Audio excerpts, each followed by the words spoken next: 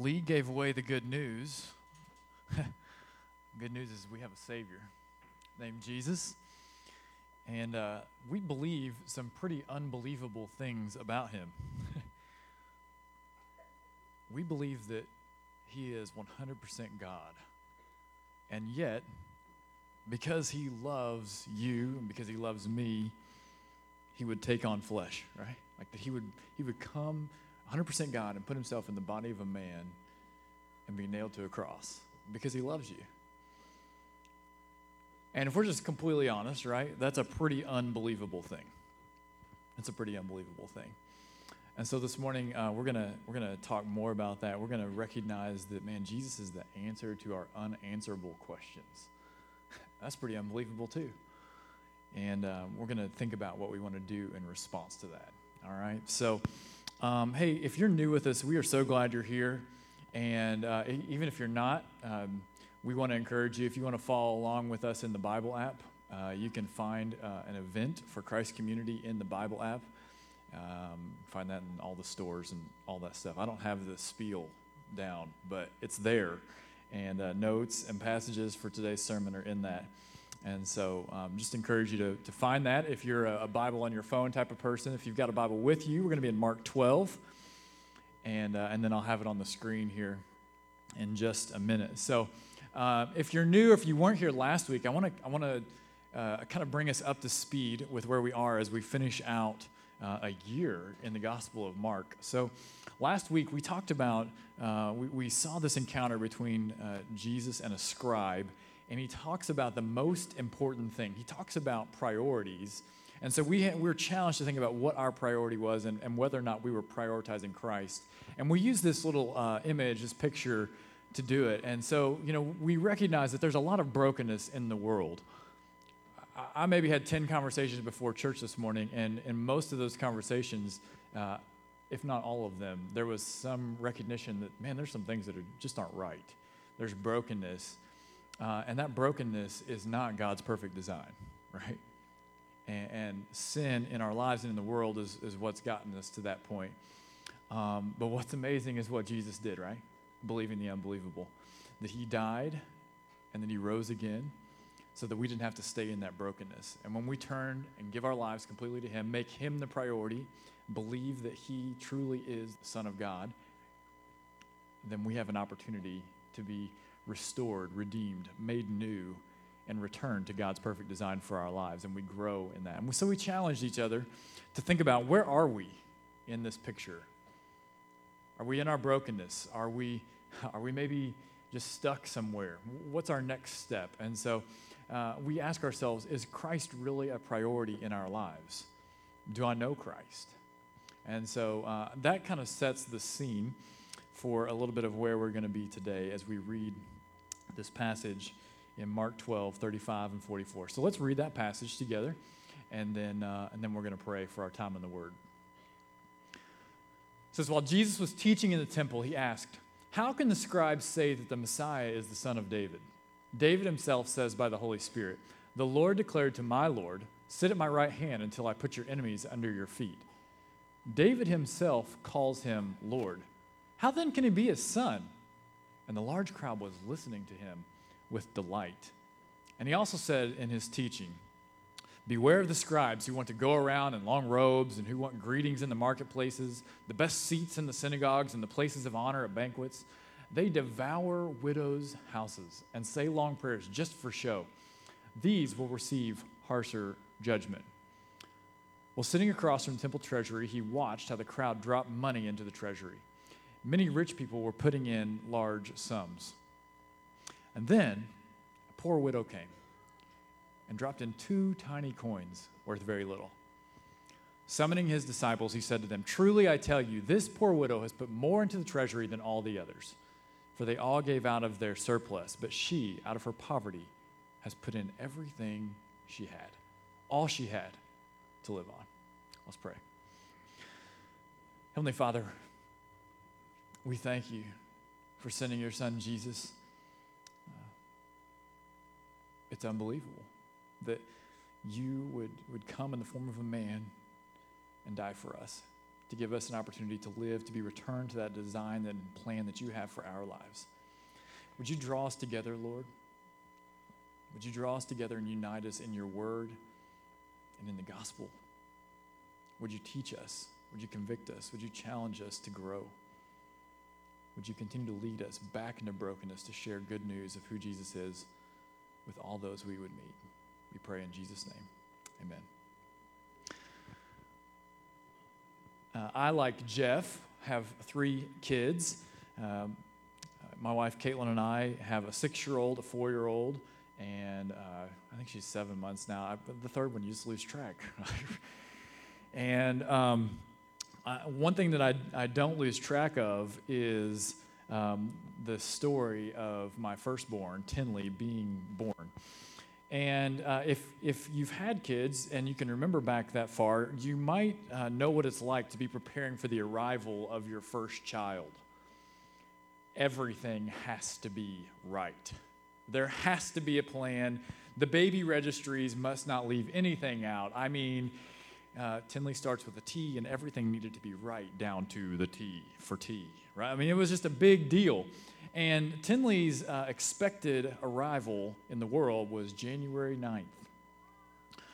Well, me being the planner and the financial tightwad, really needed that child to be here by December 31st. Who doesn't want to start the tax returns a little bit earlier? Amen? And so we watched and we planned, and I even planned to take time off that last week of the year after Christmas. And I bet, we lived in Lexington at the time, I can pretty much tell you how many steps it takes to walk every hallway in the Fayette Mall, because we walked to the Fayette Mall for days and days and days trying to get this child to come out before the clock struck midnight on the new year. I had a plan. I was ready. Tinley wasn't on that game plan. She wasn't there with me. And so we waited and we waited and we waited. So we come to January 8th. She's due on January 9th, right? And at this point, you kind of have given up. Like, all right, I guess she's just going to show up whenever she shows up. And so that night, it was a Sunday night. I'd gone to play basketball with a bunch of friends, came home sweaty, I was tired, and I went to bed without taking a shower. It's gross, don't judge me. Been in bed a couple hours. Caitlin rolls over and she says, "Blake, my water just broke." First time dads, do as I say, not as I do. Because I rolled over and I said, "Oh shoot, do I have time to take a shower?"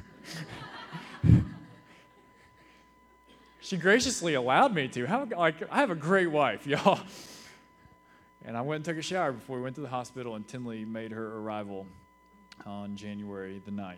And she has been a blessing and a joy in our life.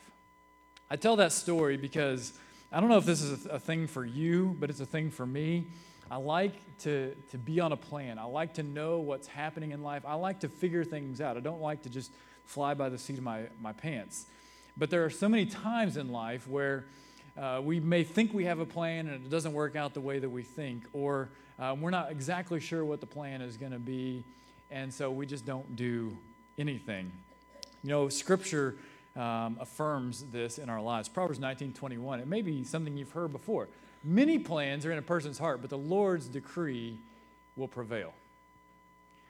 We try to plan a lot of things. We try to figure a lot of things out, but so often, man, the Lord is just in control. He is in charge, and we're left to kind of pick up the pieces and figure out how this all works together.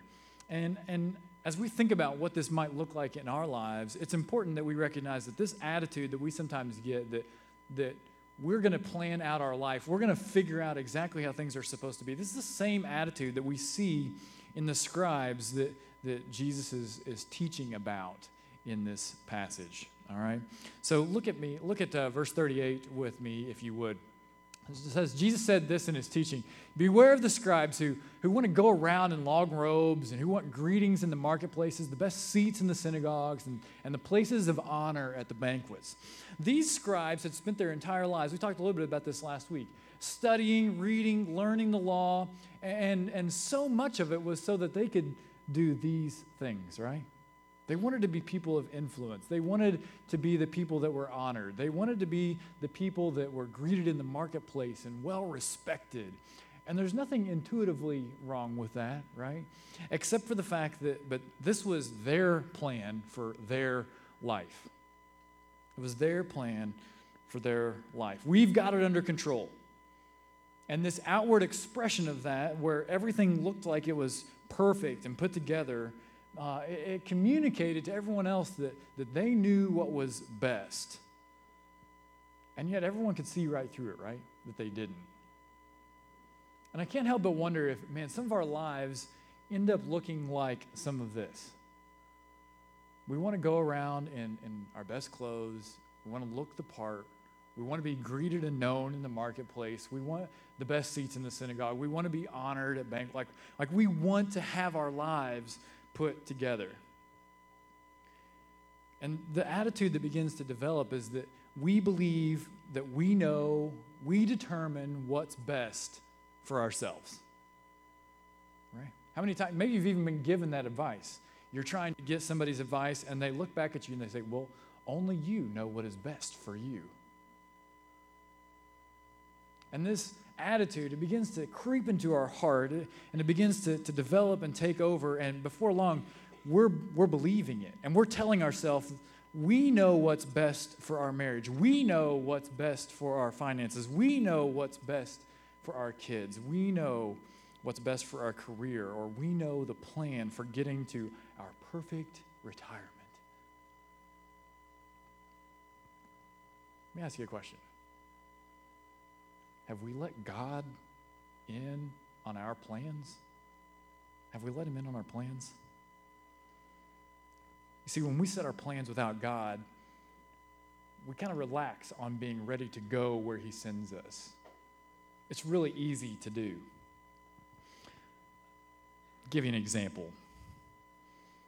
If I don't let Caitlin in on my plans to watch Purdue football on Saturday afternoon, and at the same time, she's been planning in her mind to go to Costco on Saturday afternoon, what do you think is happening on Saturday afternoon? Costco! Costco is happening on Saturday afternoon. That never happens at our house. You know, it might be the second most important question in our marriage after, will you marry me? What are our plans?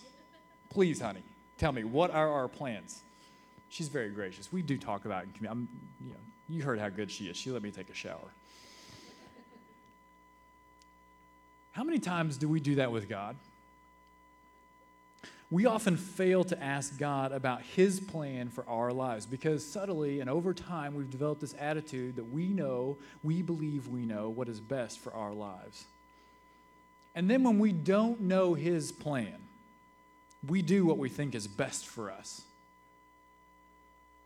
We fill up our lives with fun outings, plenty of downtime, the sports that we want to watch, the extracurriculars that we want to do. We go out to the places to eat that we want to go out to eat. We just do what we want because we have wrongly believed that we determine what's best for our lives. And it's tricky because it's so subtle, right? Don't I have the right to do that? I've earned this. Wouldn't God want me to be happy? You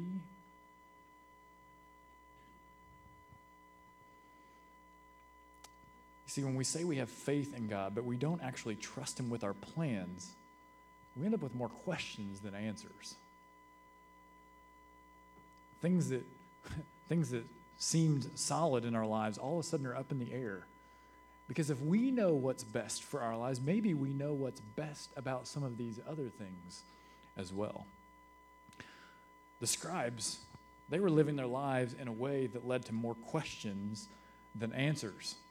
And as people watched the way that they lived their lives, they were supposed to be the religious leaders, but were these guys for real? They looked like their lives were put together, but what was happening under the surface? And by the way, if they really believed in God, why were they devouring widows' homes? That doesn't sound like a very religious thing to do. It just doesn't seem right. It seems unjust, especially when they are decked out in their expensive robes. You see, when we live our lives by our plans, we end up with more questions than answers. And Jesus, as he's teaching this day in the temple, is speaking to that reality about the scribes. We go back and we see something else that he teaches in verses 35 through 37. It says, while Jesus was teaching in the temple, he asked a question. How can the scribes say that the Messiah is the son of David? So he's questioning what they've been teaching. David himself says by the Holy Spirit, the Lord declared to my Lord, sit at my right hand until I put enemies under your feet. And then Jesus helps them to see the tension, right? He says, David himself calls him Lord. How then can he be his son? He's like, wait a second, what they've been teaching you, it almost doesn't make any sense, because how could David say that his Lord declared to his Lord, like if that were his son? It doesn't. There's a tension here, right? And Jesus knows that he is the answer.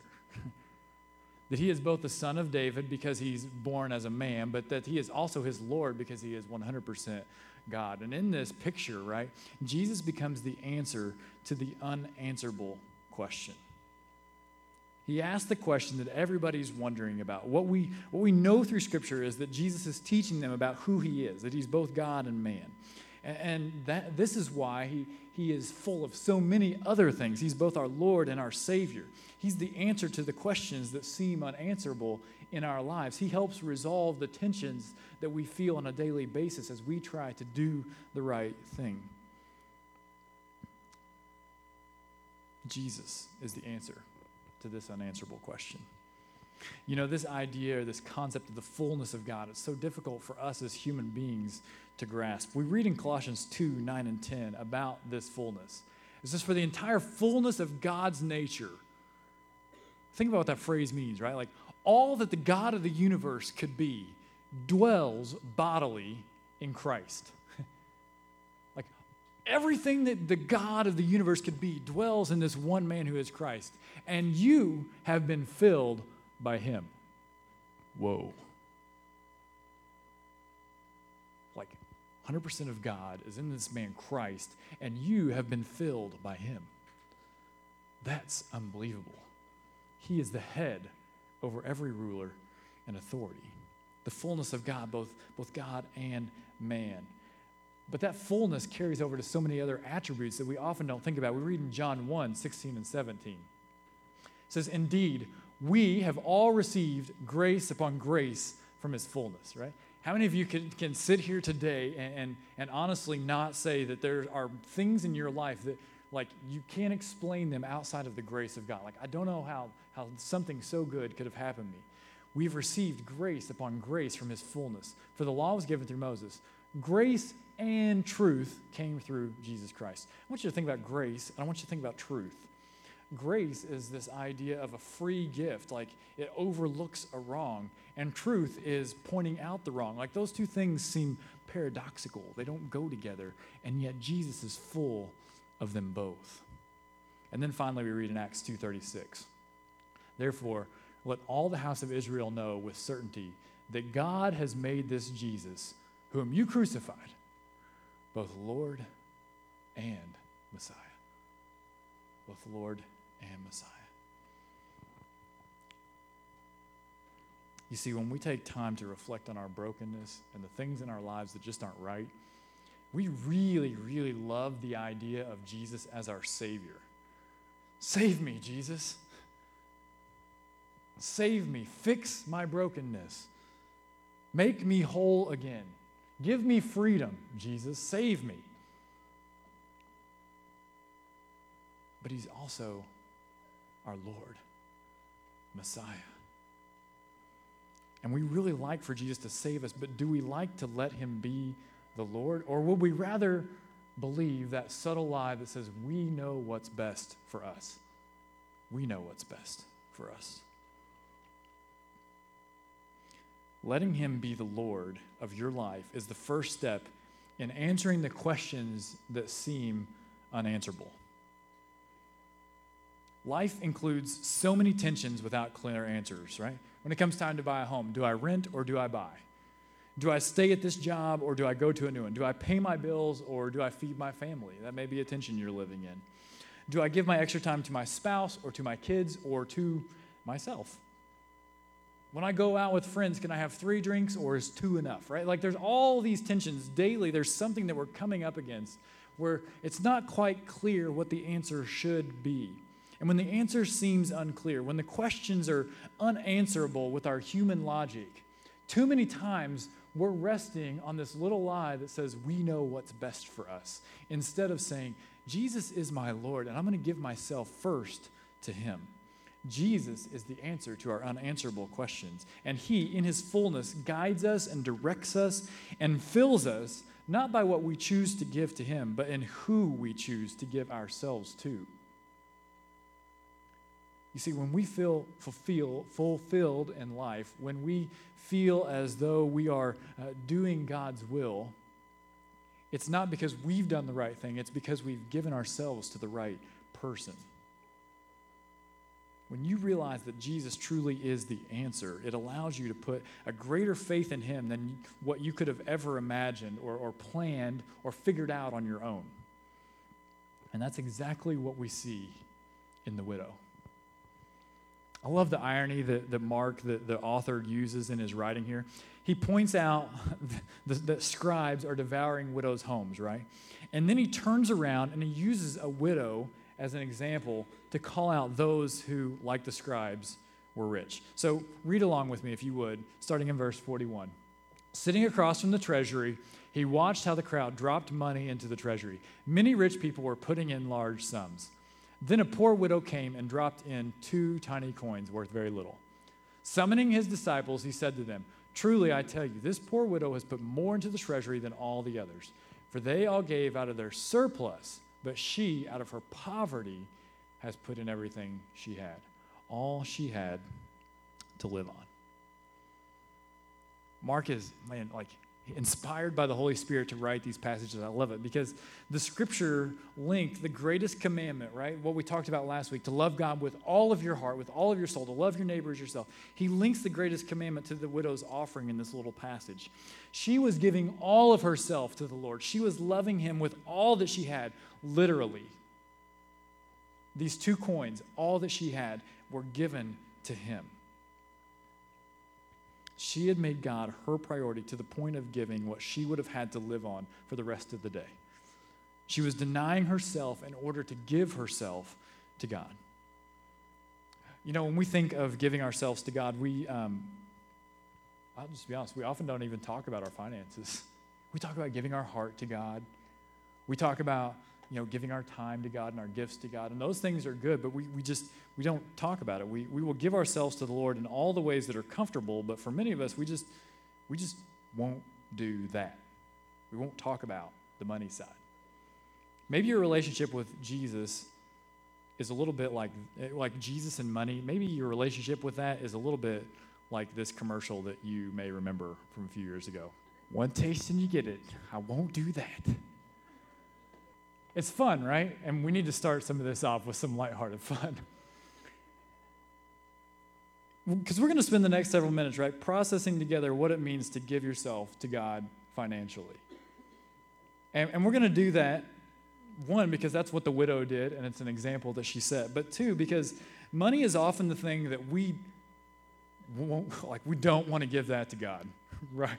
Like, it's the can of Dr. Pepper. I'll do anything for love, Jesus. I'll do anything for you, Jesus, but I won't do that. I ain't going to do that because I got a plan for my money. I got a plan for that.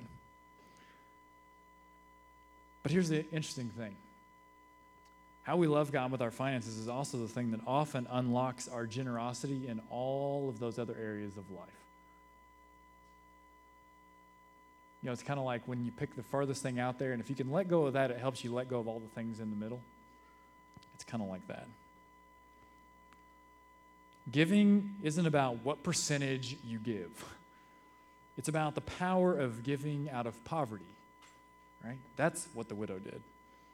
We don't give because we still believe that we have a better plan for our money than God does. That's the bottom line. If we have a relationship with Christ and we choose not to give, oftentimes it's because we feel like we know what's better to do with our money than God does. So what does it mean to give out of poverty? Some other folks who are much smarter than I said things like this. The greatest gift is that which costs the giver most.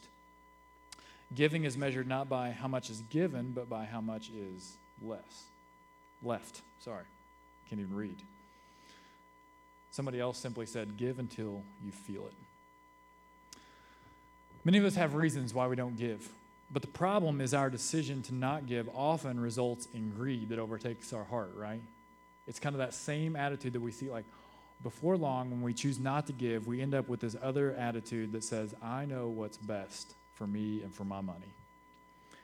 So Jesus taught on this idea of money a lot. And in one of the other occasions he did, I want us to take a quick look at it. It's in Luke chapter 12, verses 13 through 21. It says, someone from the crowd said to Jesus, Teacher, tell my brother to divide the inheritance with me.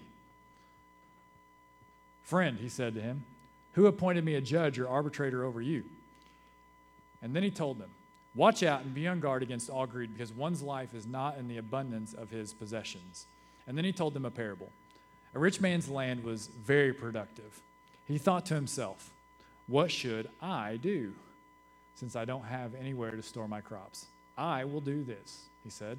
I'll tear down my barns and build bigger ones and store all my grain and my goods there. And then I'll say to myself, you have many goods stored up for many years. Take it easy. Eat, drink, and enjoy yourself. Right? He knows what's best for him. He built a successful business. But God said to him, you fool, this very night your life is demanded of you. And the things you've prepared, whose will they be? That's how it is with the one who stores up treasure for himself and is not rich toward God. I read a devotional. Some of you from the church read it with me this week. And words in it pierced my heart. I picked the devotional for a completely different reason, and this was in there. It says, generous giving will break the grip of greed in your life. So whether or not you think you have extra, give and give generously. You've got to give to the point that it forces you to adjust your lifestyle. If you're not willing to give to the point that it impacts your lifestyle, then according to Jesus, you're greedy. If you're consuming to the point of having little or nothing left to give, you're greedy. If you're consuming and saving to the point that there's little or nothing left to give, you're greedy. That pinched a little bit when I read it. All right. Enough pinching. Let's talk about what God can do when we decide to be generous. What can God do with $2?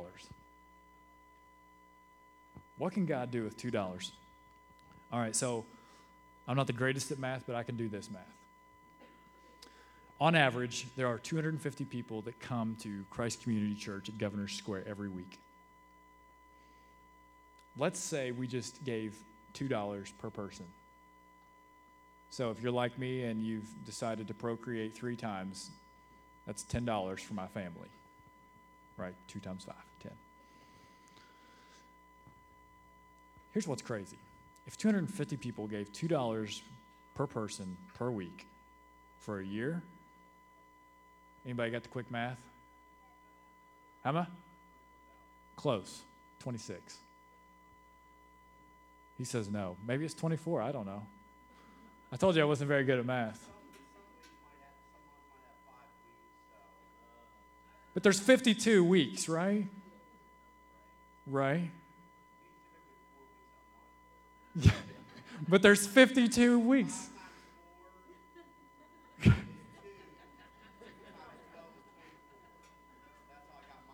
Okay, all right. We got bonus weeks in there, 2 bonus weeks. Great. Maybe this is the problem. Maybe we're just really bad at math. What about, dude, you're like, slow down. You're a step ahead of me, right? All right. I like my math better because it's $2,000 more. If 250 of us gave $2 per person per week more for a year, that's $26,000. Here's what's awesome. In 2019, that would pay our rent payment. A building that we've been blessed with and now have the opportunity to use this as a hub for ministry in the coming years. But let's think outside of ourselves a little bit, right, Sailor? What's $3 per person? That's $39,000. You know, as we partner with ministries here in our local community, there are several ministries whose budgets for the year are less than that. And what that tells me is that, man, if we could find $3 per person per week, we can start an entirely new ministry. We could empower someone to maybe continue to do more in the area of homelessness. We continue to press into different needs of families and children and brokenness. $4? Because I'm still working on 52 weeks, Sailor, that's $52,000. And $52,000 can start a new church. And as we become a church that wants to plant churches and reach communities outside of our own, man, how exciting is it to think that if I could find $4 per person per week, $4 in my budget, to work together with what the church is doing, to work together for God's mission, to love God and love people, to go back into the brokenness, a new church family could be started. Let me tell you why it's important to think that way. I get requests pretty often to give, but those requests come with like a little bit extra. Like, hey, I got this money that I want to give, but I want to give it towards this, what I want it to go to. I want to give, let's say, $10,000 for this specific thing. Here's the thing. 9 times out of 10, the gift to that ministry or that thing or whatever it is, like, it ends up being a total of $10,000. Because now what happens is everyone else wants to give, but they want to give to their thing. They want to give so that they can see it. They want to give so that their name can be on it. They don't want to just give. That's what's so powerful about how the Lord uses the church, is that we don't just give more just to give more. We give more so we can give together. That when we give $2 more a week, right, like God can do incredible things with that. He multiplies it in ways that we never could have thought of ourselves. How do we begin to think about even our money in a healthier way? Not to say this is here for me to do whatever I want to do with it, but to think, man, God has blessed me. He's blessed me, and he probably has a plan for his money, and this isn't my money, it's his money. And I want to trust him with it. God, will you help me to know what your plan is for your money? How do you give at Christ Community? Really quickly, right? loveshelbyville.com/give. You can give in the cans in the back. You can go online. You can set up recurring payments. You can give by text. You can mail your check in. There's lots of ways, but those are all very accessible and there on the website for you to figure out, okay? And I think there's even a link in the YouVersion. But when you give all of yourself to God's mission through the local church, you belong to God's plan for fighting injustice with the most powerful thing in the world, the gospel of Jesus Christ as shared by the local church. Because no matter how talented you are, no matter how super powerful you are, no matter how many good ideas you have, your plan is not going to stand up to God's plan. And God's plan is the local church. We read it in Scripture that there is nothing in the world that will prevail against his church. God's plan for fighting injustice isn't just to fix the problems. It's to fix the people in the world, one person at a time. And fixing people is accomplished through the mission of the local church to make disciples of Jesus Christ who love him with all of themselves, and they love their neighbors with that same kind of love.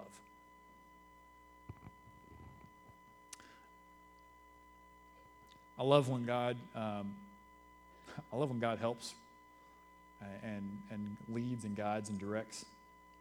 I hate this sermon, if I'm just being really honest. But this week, as I was reading, I read several blogs, and one came across this week that shared a letter that a lady had written back to her church after she had received a challenge to think about what she was giving to the Lord. I'm just going to read her letter. It says, when my husband and I first got married, we didn't give financially to the church at all. Even though we'd been Christians our entire adult lives, we were living for our own comfort, and that felt really, really good. What was ours, and we worked hard for it, so we felt content to do with it what we wanted, when we wanted. When we were first challenged to give financially to church through the messages at church, we both felt this undeniable and simultaneous nudge to finally start giving. So we made a commitment to give. And then we did what came naturally to us. We gave nothing. Nothing at all for 6 months. But God, the faithful, loving pursuer of our hearts, wouldn't let us truly rest in our keeping. We couldn't shake the nagging, consistent, loving elbow to the ribs he kept throwing our way week after week. So one Sunday, we decided it was time to make good on our commitment.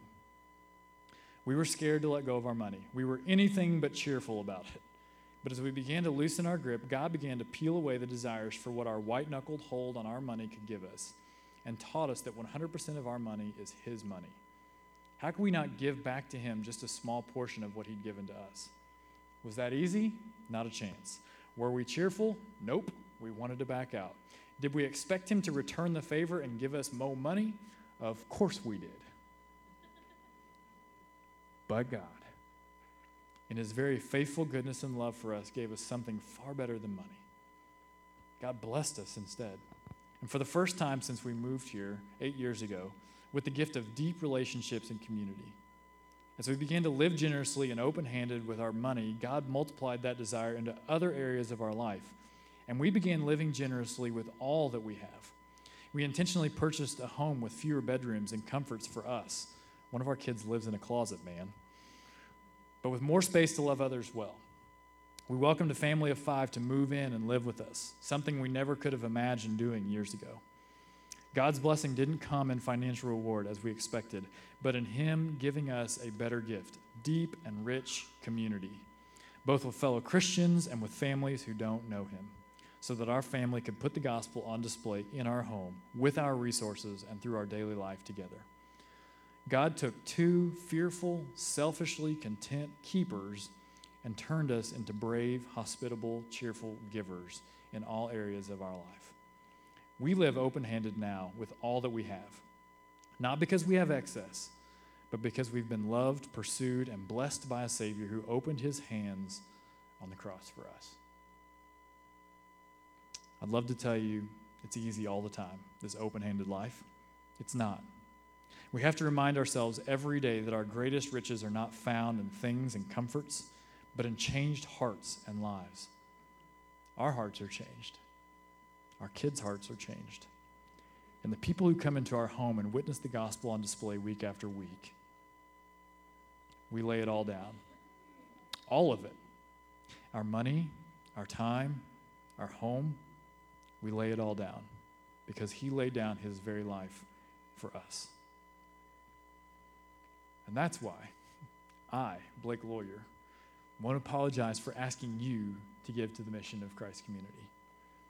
Because I believe that in doing that, God wants to do something so much greater in your hearts and in your lives. Something far greater than money.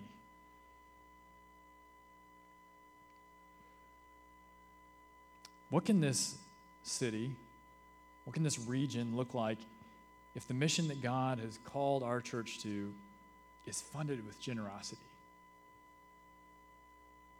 In case you haven't heard this morning, there's a generation being raised up that will do far more than we will. Man, what would it look like to be able to send them with the gospel in years to come? I've talked often about 4 out of 5 people in our community that don't know Christ. Man, how do we keep that mission rolling? How do we continue to be a light in dark places here? And then, as I was thinking about that, the Lord just began to burden my heart for something so much greater. And I thought, man, if it's that way in Shelby County, what's it like in other areas? And I learned that, man, in 10 counties, like rural counties between Lexington and Louisville and Cincinnati, there's 250,000 people who aren't connected to Christ and to his church, that are living in that brokenness without any sense of hope, that are living in that brokenness without knowing that God has a plan for their life. And the mission of the church becomes so important to me when I think about those things. I don't know much, but I know, Christ Community, that God has more for us to do. He has more for us to do. But for us to be able to do more, we have to give him all of ourselves. our time, our talents, our money, our hearts. And even though I don't have all the answers for what God will do next through his church, I know that giving myself to Jesus is the first step in answering those unanswerable questions.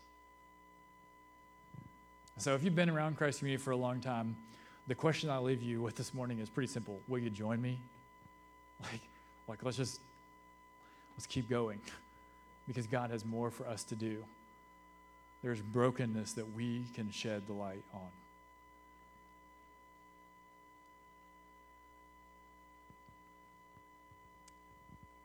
So we respond to the gospel this morning. I just want to ask you to consider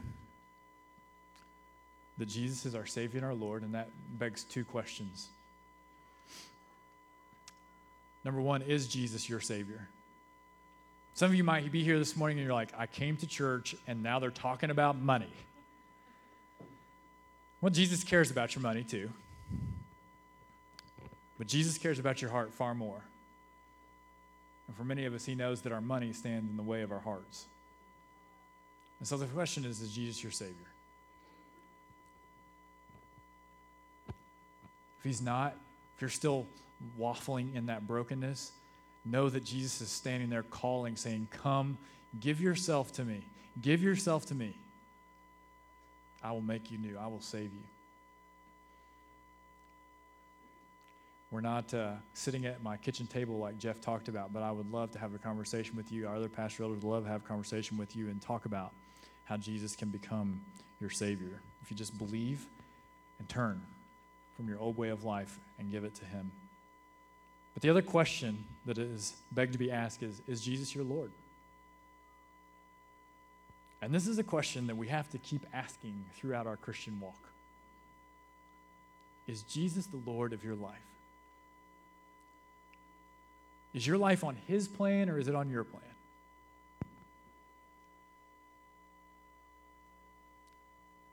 If you're wrestling with that today, and if you're not sure, if you can't answer wholeheartedly that Jesus is the Lord of your life, that he's the one who determines your steps, that you take things to him to figure out what's next, then I just want to ask you, encourage you to do this thing we call repent, right?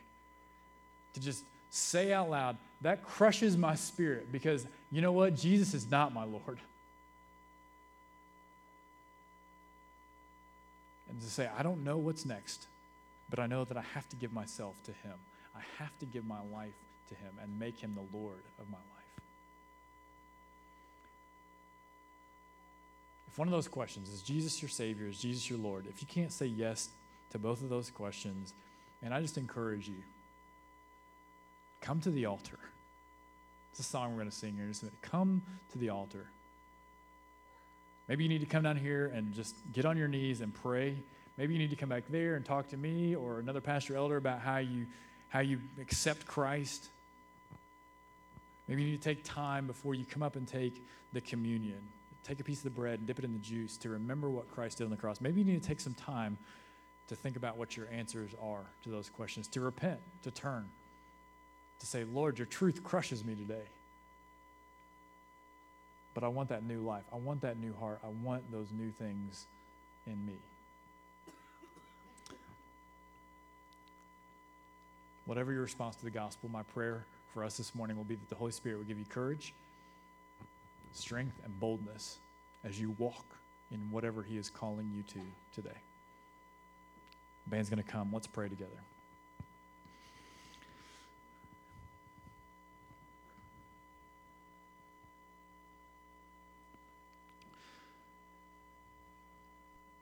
Jesus, we said at the very beginning today that you served us in a way that seems unimaginable. You gave your life. You opened your hands up and allowed them to be nailed to a cross to pay for my sins.